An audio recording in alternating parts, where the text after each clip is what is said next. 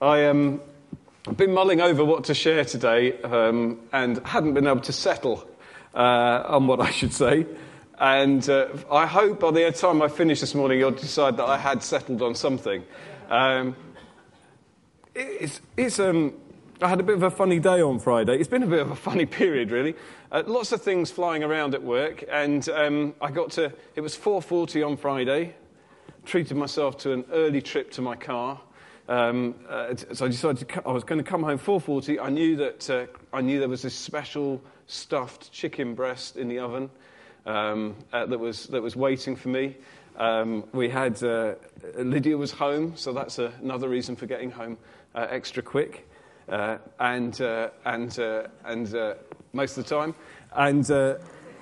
and Christina and Isabel, they're all waiting for me, and I thought, this is so exciting. I'm just getting in the car. So I have this thing. I don't know how many husbands have this condition on them, but I have to, as I get in my car, I have to say, I'm on the way, because no matter what I've said the night before, when I'm coming home is a mystery known only to me. Well, actually, very rarely known to me, actually. So I have to send the message, say, on the way, or on way, en route, or something. I use different ones on different days. Depends how the mood takes me. So out comes the phone.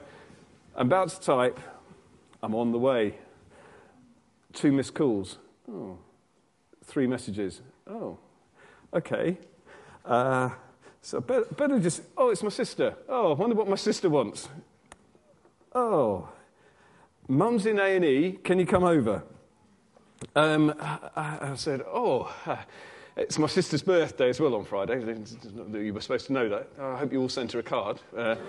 But sister's birthday on Friday. And I thought, that's not good, is it, for Sue to be in, that's my sister, to be in hospital on her birthday. I thought that probably isn't a great blessing to her. So I give Sue a ring. Mum's at the day centre. And she was just getting out to go, and the lady behind her put on her coat and fell over on Mum, and took Mum with her, and Mum grated her face on a radiator on the way down. She's all right, you get sympathy. She's fine, really. A lovely big shiner now, and variously, she's fine. But obviously at that stage I didn't know, so I think, well, I could get in the car and I could, in half an hour, I can be in Barnet, is where my mum lives. So I could be half an hour, I could be there, or I could go home, have tea, and then maybe I better go. So I checked with the authority, and we agreed that the only option I had was to shoot over. So I shot over to A&E, had a great time sitting in A&E with my mum. She has Alzheimer's, but she's really high-functioning Alzheimer's, so she looks after herself, but she can't remember anything. So she'd been to the day centre, and before this, they'd obviously been doing some kind of activity. They'd made Easter cards, so during the time we were sitting in the waiting room, which was quite a long time, we got out of the hospital about 9:30. But she kept going in her bag to find things. So she finds this card that she'd made, the Easter card. Oh, that's nice, she'd say. Where did I get that? I said, you made that today. She was sitting there with the other lady who she'd collided with, or who had collided with her. She had a book on Easter cookery as well. Oh, what's this? Where did I get this from? Mum, you got it at the day centre. Let's have a look at it. Why would I want that? I don't know. You bought it. I don't know. Anyway, so we went around this and we had a little thing. I thought, what a lovely life, actually, when nice things are happening, that she can just, every time she looks in the bag, it's like it's a surprise. It's like, not only do you get the joy of finding the thing that you've made, but you keep getting it over and over. It's like the gift that keeps on giving. And so she said... And then the doctor said, so does your mother live with anyone? I said, no, she doesn't. So can someone, you can't leave her. She needs someone with her for 24 hours. And I'm like, So Friday had been stuffed chicken breast followed by a nice evening with friends. And it became a night on the sofa, sleeping. Sofas aren't long enough, I've decided. They used to be. Sofas aren't long enough, and And my mother has a wild cat that seems to be nocturnal. I've discovered is nocturnal. And although the cat could be shut out of the room, the door doesn't shut. So when you shut the door, the cat just opens it. So I had an enjoyable evening on the sofa and early morning. But generally all fine. Mum's fine. She's absolutely fine. Didn't need much doing to her. It's just, unfortunately, she's 87, so things get more complicated than they sort of need to be. She's glued back together. She's supposed to keep it dry for 5 days. So what's the first thing she does in the morning when I'm there? Splash, splash, splash. Mum, have you just washed your face? I did say you should. Anyway, it's a surprise. It's the downside of Alzheimer's, but she's still got that book. I found it by her bed. I've got a nice husband book of Easter cookery. I don't know where it's come from, but it's really nice. That's nice, Mum. But I just thought, isn't that interesting? An unexpected thing. How we respond to the unexpected is really key. When we're talking to people about Jesus, when we're reaching out to them, when we're in this world of harvest, unexpected things are going to happen. And how we deal with those unexpected things, surprises, they can be an irritation. They can be a frustration. But the thing is that when God allows these things to happen, what we've planned falls into the background, and suddenly we find ourselves doing something completely different. I could have been sitting in hospital resentful all night about the dinner that was getting cold in the oven at home, that initially I thought I was going to get home to eat. I could have been frustrated with the 2-hour wait to be checked in, the 2-hour wait to see a doctor, the 2-hour wait to see the nurse to stitch her back up, when actually all she needed was a bit of super glue, I'm sure it's super glue. I'm sure it's not super glue. Sorry, there's too many doctors in the house. I shouldn't say things like that. Doing a fantastic job, but it felt a little bit like the days of waiting. We used to belong to the AA, and the AA had this 2-hour response guarantee, which always meant a man in a van who could do absolutely nothing after 2 hours. So the man in the van would turn up and say, "Oh, you need a breakdown, Laurie." And we'd say, "Well, we know that, because this is in the days when our car used to break down." Doesn't do it so much now. I used to have a Mini, and a proper Mini. Sorry, proper Mini. I'm going off the point, aren't I? Is this Daniel, you're on point. Excellent. Yeah. Okay. So, it felt a little bit like that. You've got to wait for this person. You've got to wait. Okay. Back to the point. There is. Sometimes we find in our lives there's a new focus, something that God's given us. And although the plan might have been a good one, we can't insist on keeping to that plan because his plan has moved on. There is something new that's happened. And I was talking before about growth last month, and I think we're still in this season of growth. And in the season of growth, one thing is absolutely true: we will change. We will change individually, we'll change corporately. We will change. And it's inevitable. Paul writes in 2 Corinthians 3:18 that we're being transformed from one degree of glory into another. There is something which God has for us now that's been good for a time. There is a place that we're going to that is a new thing.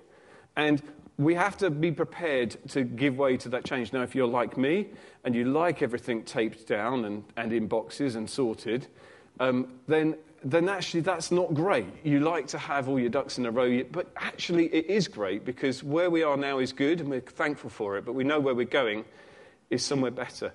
As we do what God says to us, it will produce change.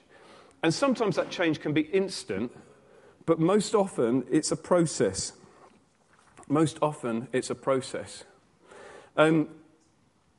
I was looking back in my notes, and I found I talked about this. Some of you probably weren't even born in 2000. I've still got it on my computer. Good old computers, eh?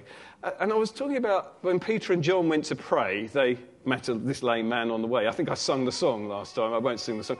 And how they prayed for this guy. And if you look it up in the story of Acts, and what's strange is they say, in the name of Jesus, rise up and walk. And the thing is, they help him to his feet. And as they do that, his legs become strong. And I was thinking about the fact that sometimes God said something about deliverance, about healing, and actually it's in the process of us doing stuff that the miraculous happens. Helping him to his feet wasn't miraculous, but as that happened, his legs became strong. And that process can be a time of transition. And I think that for us, there's sometimes a gap between when we've heard what God's going to do and when it actually happens. And I think it's a special time when motives are tested. It can be awkward. I can't. I've not done what Peter and John did yet, and I kind of think it would be a bit awkward. There's this guy been sitting on the floor for 40 years, and I'm helping him up. And he said, "Well, I can't get up. Don't be silly. I can't get up." But it's time to hold on to God at that time and activate His promise. It got me thinking about, though, this thing of journeys and our expectation and where. So journeys can be actual, journeys can be transitions, can be actual spiritual things. Like I can be travelling home and I end up in Barnet in an A&E, or I can be thinking about where my job's going, and I can be applying for a promotion, and I can end up staying doing what I'm doing. And it doesn't. With God, these things are all part of our pilgrimage. Pilgrimage is not just about going from A to B in the physical. We know it's about going from one revelation to the next, one degree of glory to the next. And I got to thinking about people that have had surprising journeys in the Bible, and I got to thinking about Jonah. So I thought we'll start here. I've got another example afterwards, and then some other things. And we're going to just see what God says to us. So. The word of the Lord came to Jonah, son of Amittai, and said, "Go to the great city of Nineveh and preach against it, because its wickedness has come up before me." But Jonah ran away from the Lord and headed for Tarshish. He went down to Joppa, where he found a ship bound for port. After paying the fare, he went aboard and sailed for Tarshish to flee from the Lord. So I've got a question for you. What does Jonah think he's doing here? Why is he going to Tarshish? It's fairly obvious, kind of comprehension, really. He's running away. Sometimes we start our journeys because we're running away. Sometimes we know what we need to do, and actually we kind of persuade ourselves that if we although God said that, maybe if we go in this direction, He'll kind of forget about it. He's got himself into a position where he thinks or imagines he can escape it. This is a man who can hear God. This is not just this is a special prophet man. This is a man who's picking up the words of God in such a way that it's clear he's got a message. He knows Him that well. And yet what he's doing is he's running away. This is not a half-hearted obedience. This is a downright disobedience. He's going the wrong way. To give you an idea of how far the wrong way, okay, so he's over here, okay. Oh, I've got a pointer thing, haven't I? Oh, look. Oh, I just remembered that. So he's over here at A, and God's saying, "Go to Nineveh." So he goes, ooh, he's going to the other end of the Mediterranean. That is the other end of the world as far as he's concerned. In fact, probably is the end of the world as far as he's concerned. And he's heading in this direction, okay? He takes one look at what God said he needs to do, and he says, I think I've got other things I ought to be doing. I'm going to go this way because, after all, He is the God of Israel, and right over here, well, that isn't where my God lives. So what happens? Well, the Lord sends up a great wind on the sea. Such a violent storm arose that the ship threatened to break up. And all the sailors were afraid. And they start to try and work out what it is. They all start praying to God. Where's Jonah? Jonah's asleep downstairs. He's asleep downstairs. I think that's quite good going, actually, for someone who's running away from God. He's asleep downstairs. Downstairs, down in the hold. So the captain goes and finds him and says, in the hold, downstairs. Have I made another joke? No, in the hold. He's downstairs, in the hold. What's going on? Well, anyway. So, he goes there, the captain goes there. He said, don't you care if we drown? You need to be praying to your God, because we know that you've got a God. It's not the same as the God of the other crew members. We need you to be praying, or else. Anyway, he sort of has a go, and nothing much happens.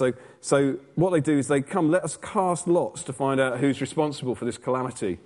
And they find that it's Jonah's fault. And they said, well, look, what the heck have you done, for goodness sake? What have you done? And then he said, I'm a Hebrew and I worship the Lord, the God of heaven who made the sea and the dry land. And that terrified them. And they said, they knew he was running away from the Lord because they'd already told him so. The sea was getting rougher and rougher. And so they asked him, what should we do to you to make the sea calm down for us? And so he says, pick me up and throw me into the sea, and it will become calm. I know it's my fault that this storm has come upon you. So they took Jonah and threw him overboard, and the raging sea grew calm, and all the men greatly feared the Lord. I bet they would. And they offered a sacrifice to the Lord and made vows to him. Okay, let's just think. So he's running away from God. He knows he's running away from God. What is it that Jonah thinks he's doing now? Where does he think he's going? Well, what's he think he's doing? He thinks he's going to die, doesn't he? He thinks he's going to die? I think he thinks he's going to die. I think he's certainly totally throwing himself into God's mercy, isn't he? There's nothing he can do to fix it at this point. Okay? I really don't think he knows what's happening. I think he can see the sea. He can see it's rough. I reckon he's pretty sure he's not going to get out of that water again. But, of course, and you know the story, you may know the story, God sends a large fish to swallow him. That isn't where he was expecting to go. And then the Lord commands the fish, and it vomited Jonah onto dry land. Now remember, he thought he was going all the way over here, and somehow, okay, he thought he was going all the way over here, and somehow God's allowed a fish to catch him, keep him in his belly for 3 days, and chuck him back up over here. So now, God speaks to him again. And I've skipped a bit where he's praying in the belly of the whale. And in that time, he comes to a place of just trusting God for the outcome. It's not the outcome that he was looking for, but he's just trusting in God. He's finding himself alive and in a dark place. But it's a kind of weird life, it has to be said. Then the word of the Lord came to Jonah a second time. And he said, go to the great city of Nineveh and proclaim the message I give to you. So Jonah obeyed the word of the Lord and went to Nineveh. Now Nineveh was a very large city. It took 3 days to go through it. That's a big city, isn't it? 3 days to walk through. 30 miles across, something like that. Jonah began by going a day's journey into the city and proclaiming, 40 more days and Nineveh will be overthrown. The Ninevites believed God. A fast was proclaimed, all of them, from the greatest to the least, and they put on sackcloth. And when Jonah's warning reached the king of Nineveh, he rose from his throne, took off his royal robes, and covered himself with sackcloth and sat down in the dust. As the proclamation he issued in Nineveh went like this: by the decree of the king and his nobles, don't let people or animals, herds or flocks taste anything. Don't let them eat or drink, but let people and animals be covered with sackcloth. Let everyone call urgently on God. Let them give up their evil ways and their violence. Who knows? God may relent and have compassion and turn his fierce anger so that we will not perish. And when God saw what they did and how they turned from their evil ways, he relented and didn't bring on them the destruction he had threatened. Again, Jonah's going to do the thing that God has asked him. This time Jonah's going to do the thing that God has given him to do. And he's pretty sure he knows what's going to happen because God's given it to him in the word that he's been given. So he goes ahead and he does it. But now God does something really strange. In some translations, the Good News translation talks about God changing his mind in verse 10. God sees what they've all done, and he changes his mind. That word relent, he relents. Another translation says he repents. That really does my head in. He repents of his anger. He relents. He feels sorry. He has had a look at what the word means. I tried because I thought, well, this is really weird. Why are they translating it like this? I have a bit of a problem with God repenting of things. Sounds like he got something wrong. And I don't believe he ever does. But the word there is about taking pity, about having compassion. It is about changing his mind. And he doesn't do as he's threatened. We need to understand that God deals with us in our time. Things he says he will do will flex and change as he works all things for the good of those who are called according to his purpose and will. So as we are being obedient and as we do the very thing that God's given us to do, sometimes unexpected things happen. Jonah didn't want to go to Nineveh because he knew that when he got there, his message was, he knew when he got there, no one would want to listen to him. So he's not going there, he's running away, he's going to the other end of the Mediterranean, the other end of the world, and that's his way of escaping from it. Now he's doing it and people are listening to him. He's not expecting it. He's not expecting to be listened to, but God is allowing his word to be expected. But one thing he does know is that every word of God proves true. So when he says that, in 40 more days Nineveh will be overthrown, he knows that that's true. And yet God hears the repentance of this people and he changes his mind.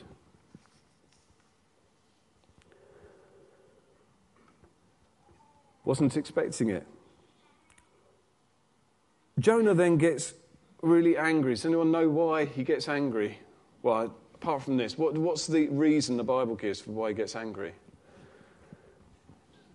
It says to Jonah, this seemed very wrong.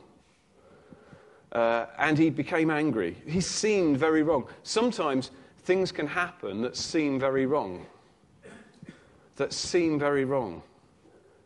But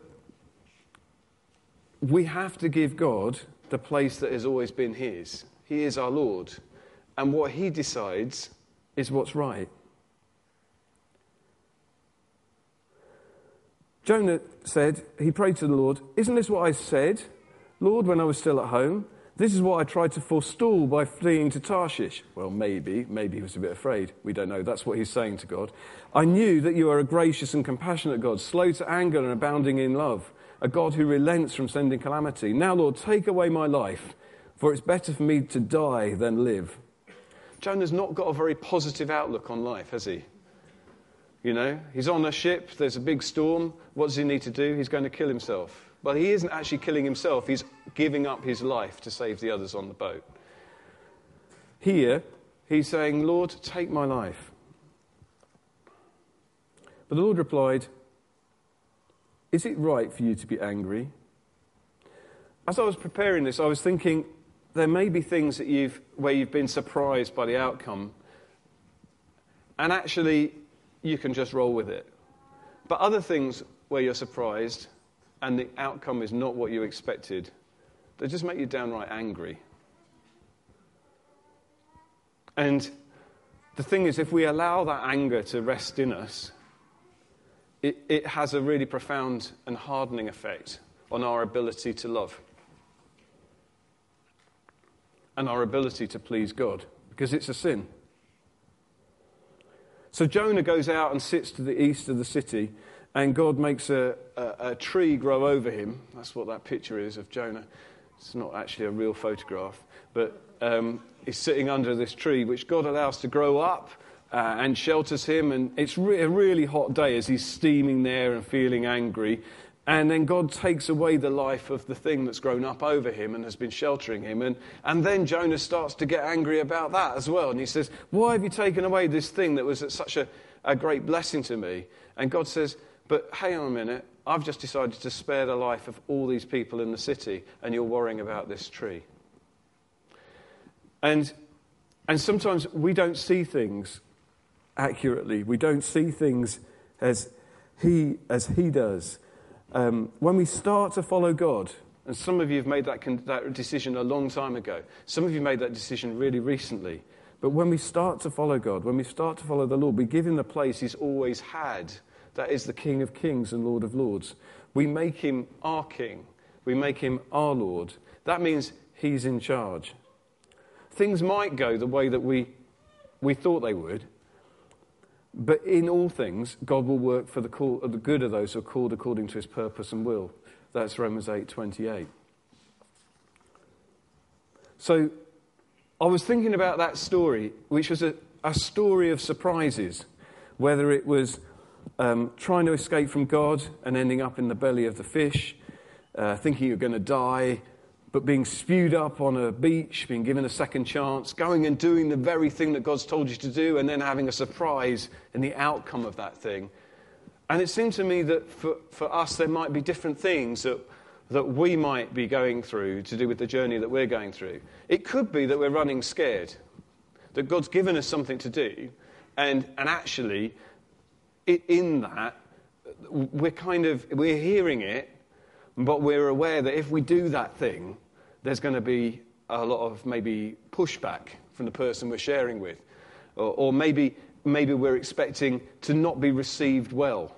You see, the thing is, if God's actually given you that to do, and there's a way of weighing that word by talking to to people, your brothers and sisters in the church, talking to your leaders, and weighing that word. If God's actually given you that to do, then actually the response is going to be something you can cope with. It might be pushback. It doesn't mean that the whole city is going to come to repentance necessarily, but it might change a whole company. It might change the place that you work, the atmosphere of your office, or it may change one person's heart. We don't know the consequence. What we know is that if God's given it to do, then we need to go on and do it. Maybe we're in the belly of a fish. Now, I realise that no one here, as far as I can tell, is actually in the belly of a fish this morning.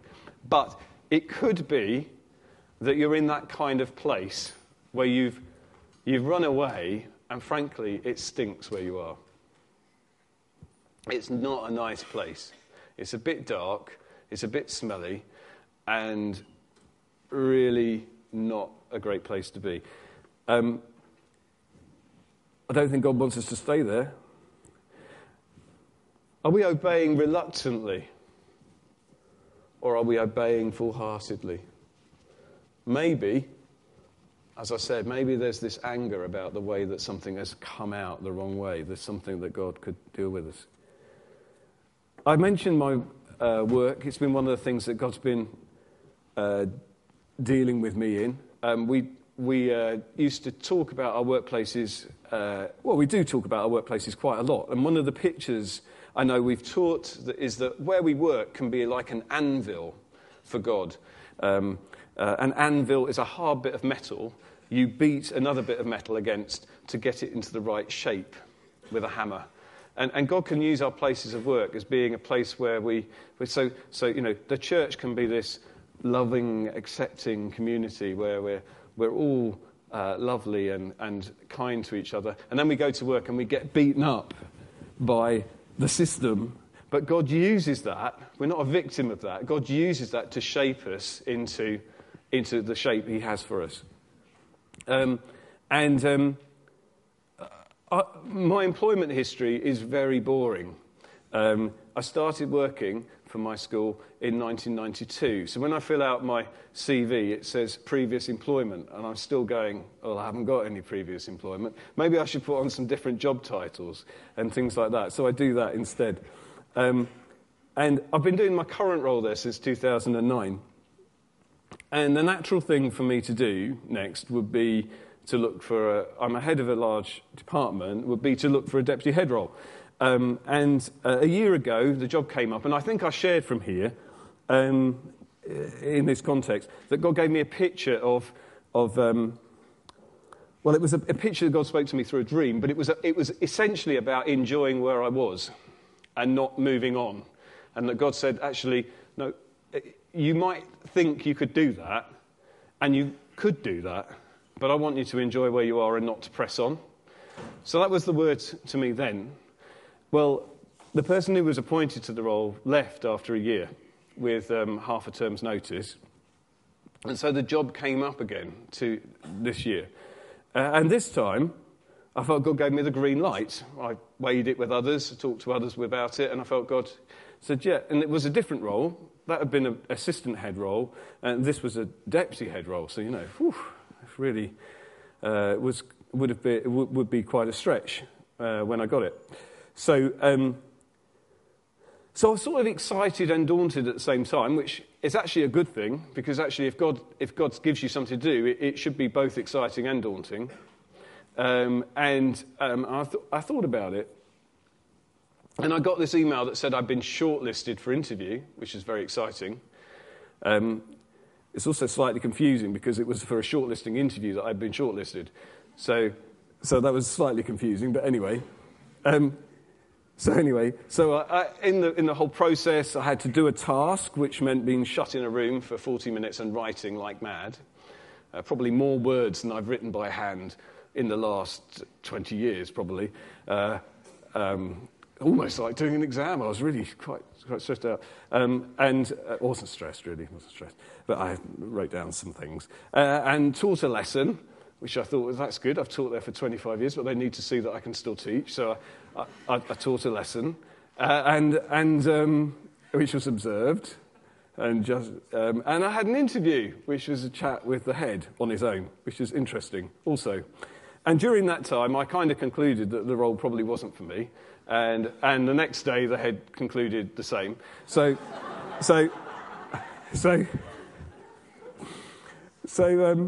I mean, I'd gone to school that morning, and I had this song in my head, if Jesus says yes, nobody can say no. So I went to school, and I felt that's what God's told me. Jesus says yes. If Jesus says yes. So I'm going into my interview. I'm going to my exam. And I'm thinking, well, this is really fun, so I'll just have a go. But the moment he started asking me questions, I thought, I'm not interested in this. For goodness sake. What? I don't know. Is this published on the web? Anyway, mind, it's fine. But the thing was, it's kind of weird that it was just so easy and actually so badly failed, in a sense. Oh, badly failed, badly. It was an easy decision.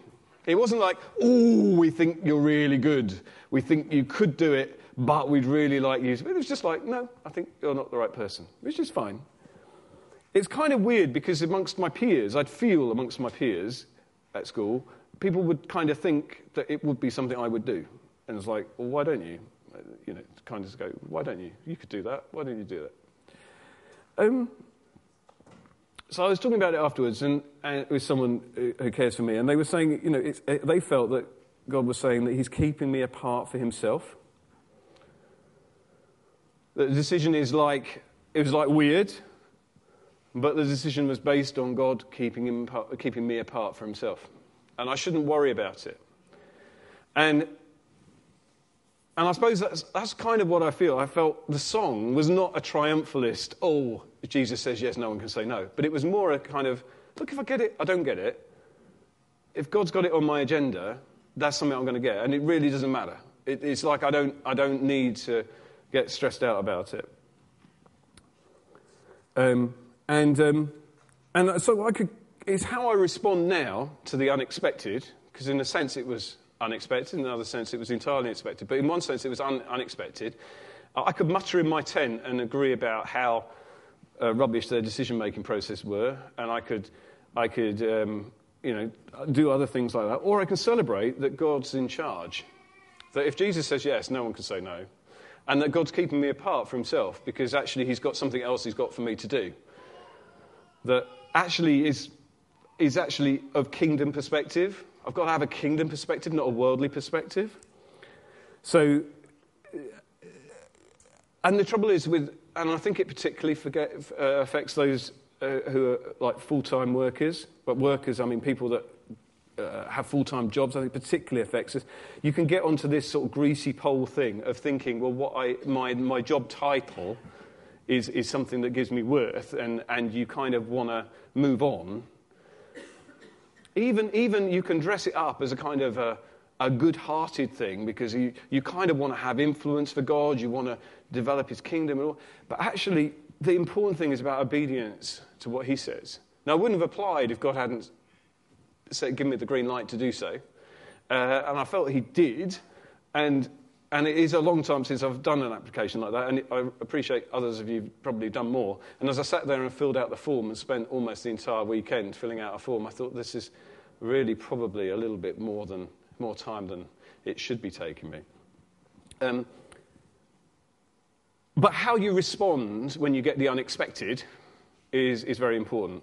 I mean, that's quite recent. That was one of the other things that's been happening. When I said I've had a busy time at work, that was only last 2 weeks ago.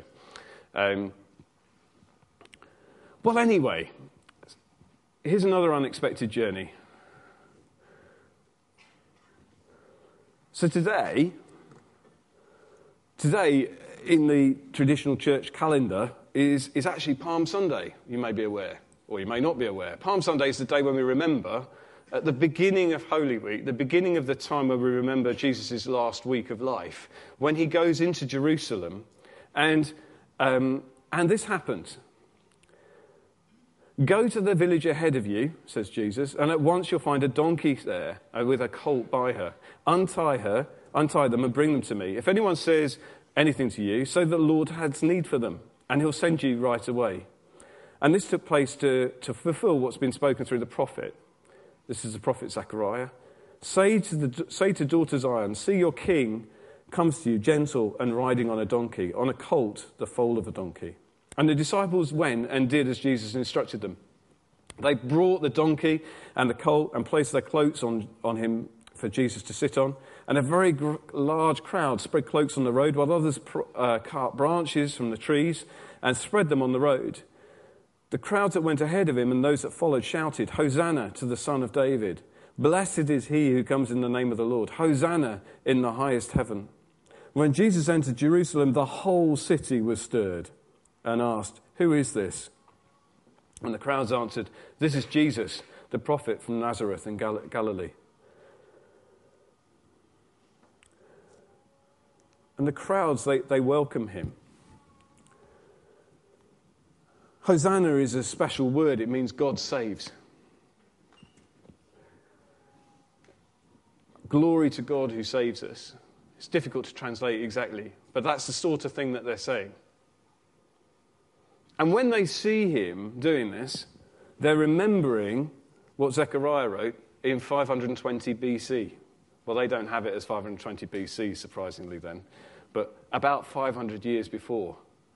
For 500 years, they've been waiting to see the coming of Zion's king. Rejoice greatly, says Zechariah in Zechariah 9, verse 9. Daughter Zion, shout, daughter Jerusalem. See your king comes to you, righteous and victorious, lowly and riding on a donkey, on a colt, the foal of a donkey. I will take away chariots from Ephraim and the war horses from Jerusalem, and the battle bow will be broken.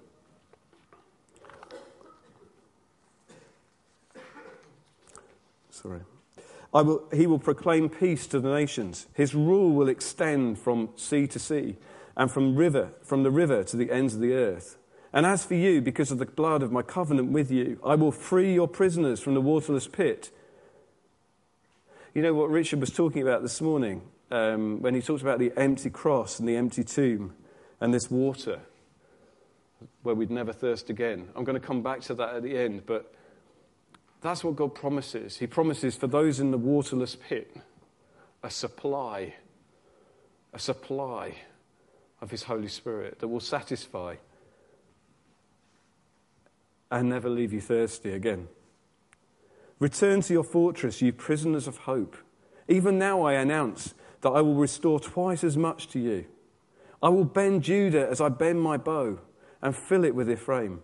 I'm reading all of this because I want you to understand that when they saw Jesus coming in to Jerusalem, this is what it triggered in their brains. They're not just seeing a bloke on a donkey. They're hearing the promises of God that have been handed from generation to generation for 500 years.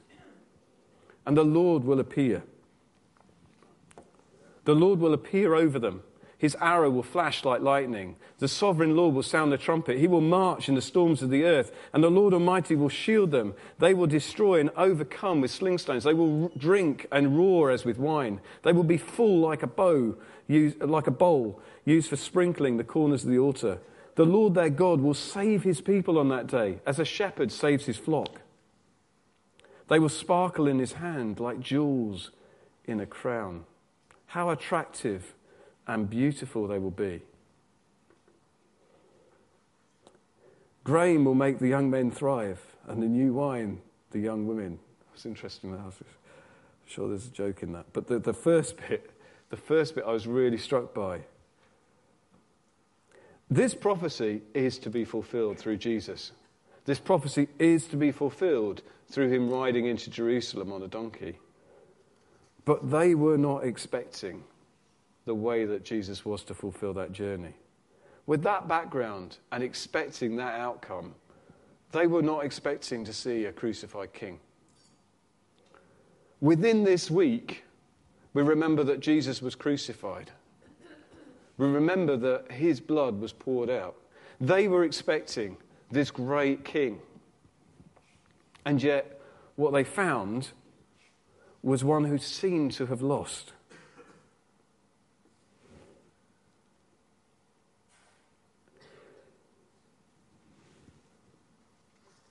Who seemed to have lost.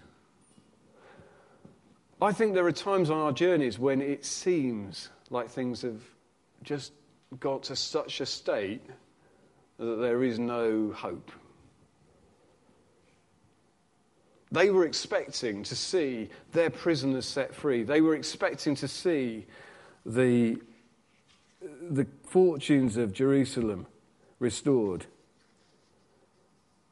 To see this place when the Lord saves his people and that they will sparkle in his hand like jewels in a crown. And yet what they see is Jesus crucified. It's no wonder that on Friday, by the time we get to the end of the week, there's no one with him. It was not the journey that they expected. And yet, amazingly, it was the journey that Jesus had foretold. It was the story that he expected.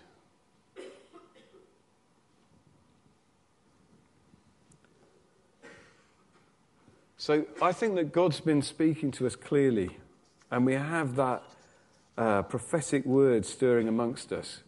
But I think it's important for us to expect the unexpected. We need to get further insight. We might be expecting, reading prophecy, like the prophecy from Zechariah, and expecting a certain outcome. The outcome is assured, but the journey, the way you get there, is not always the way that you think it's going to be. So it's true that every word of God proves true, and the outcome proves true. But the journey that you go on to get from here to there is not always the one that you expect. Whether it's Jonah in the belly of the fish, whether it's Jesus entering Jerusalem, whether it was Saul trying to stamp out this group of crazy people that were believing in Jesus being alive on his way to Damascus, whether it was Peter at Cornelius' house trying to work out what these silly Gentile people were supposed to do and whether they all needed to become Christians, and God fills them with the Holy Spirit while he's still speaking to them. Whatever it is, whatever surprise God has for us, we don't want to miss those surprises, what unexpected things he has for us. And there can be all sorts of reasons for unexpected journeys. Sometimes it's that we haven't got incomplete revelation. For now we know in part. Sometimes it's the actions that we've taken, like Jonah, we've kind of run away. Sometimes it's the actions of others. Sometimes it's the fact that God is involved with us in our time and is changing his mind. It's changing his mind. Sometimes I think he allows unexpected journeys to show that the glory belongs to him. So it's not something that's come out of our thoughts. It's not something that we've worked out, but rather it's something that God has ordained for us. So I'd like to encourage us to embrace the unexpected journey when it happens. God's sovereignty is never challenged by something we haven't expected. You know, we're on this motorbike, pinion riding with the Holy Spirit, and he's the one who's leading us. And if you're sitting in the car at 4:40 on a Friday or 5:30, whatever, and you suddenly discover you have another thing to go and do that you had not made any provision for, it's time for us to just go with it and to see how God's going to use that and what he's going to communicate. So I want to finish with a short video. It's a song, and you'll recognise the song. But I want us to just use it to focus on the unexpected journey that Jesus had after that moment of great triumph. To have been in that crowd, I don't know whether I've communicated this right, but to have been in this crowd on Palm Sunday, on that special day when Jesus walks in on a donkey, and they see that they're being persecuted right, left and centre. They have no king but a puppet. They're under the pressure of the Romans. They have no hope as a people. And yet Jesus is there on a donkey, promising all those things that Zechariah has promised to them. A whole new beginning, a whole new hope. And they're so excited. And they're so rejoicing that they're ripping branches off the trees, that they're throwing their clothes down in the field, in the path. And they're shouting out, Hosanna! Hosanna! Blessed is he who comes in the name of the Lord. Praise God, you're sending someone. You've heard our cry. You know that how dreadful our lives are. This is exactly what we need. At last, how long have we waited?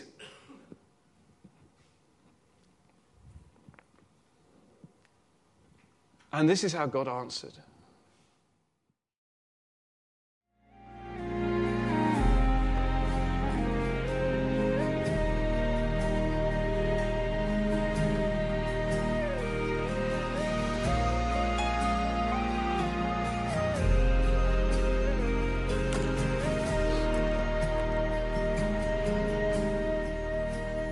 Christ alone, my hope is found. He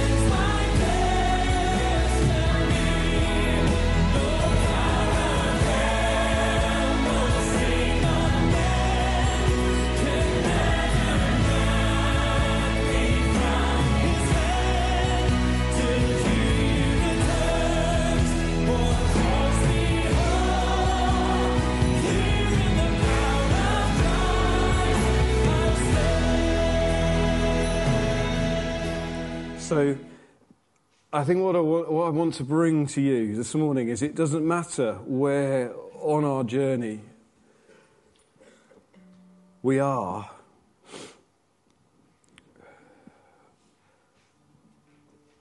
God has a hope for you.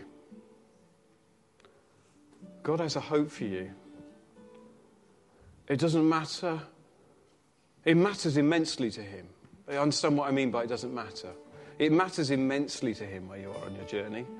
Whether you're at the point of giving up on something that you've really longed for. That matters hugely to him. But it's of no consequence to the promise that he's given you as to whether you're on Good Friday just waiting for Easter Sunday or whether you're in the wonder of Easter Sunday. I believe that God has these truths for us this morning, that there may be unexpected events on the way. God always intended to make him Lord of all. And the Jewish people, they'd studied the law, they'd studied the prophecy, and they thought they understood the journey that was ahead. Well, they got it wrong. And God chose a new people and gave them the opportunity to join. What's God got for you? I'd like us to use that song, because from life's first cry till final breath, Jesus commands my destiny. Till final breath, Jesus commands my destiny. You know, there is no one else who has a hold over me. Deputy head roles. It's not my head pastor's job to give them away. It belongs to God. It belongs to God. And if I got a job that wasn't the right one, that would have been completely up the pole. And thank you for those of you that were praying for me, because I know that I spoke to a number of you about it, and you spoke to me afterwards. But you know, it really is not anything. God has so much more for us.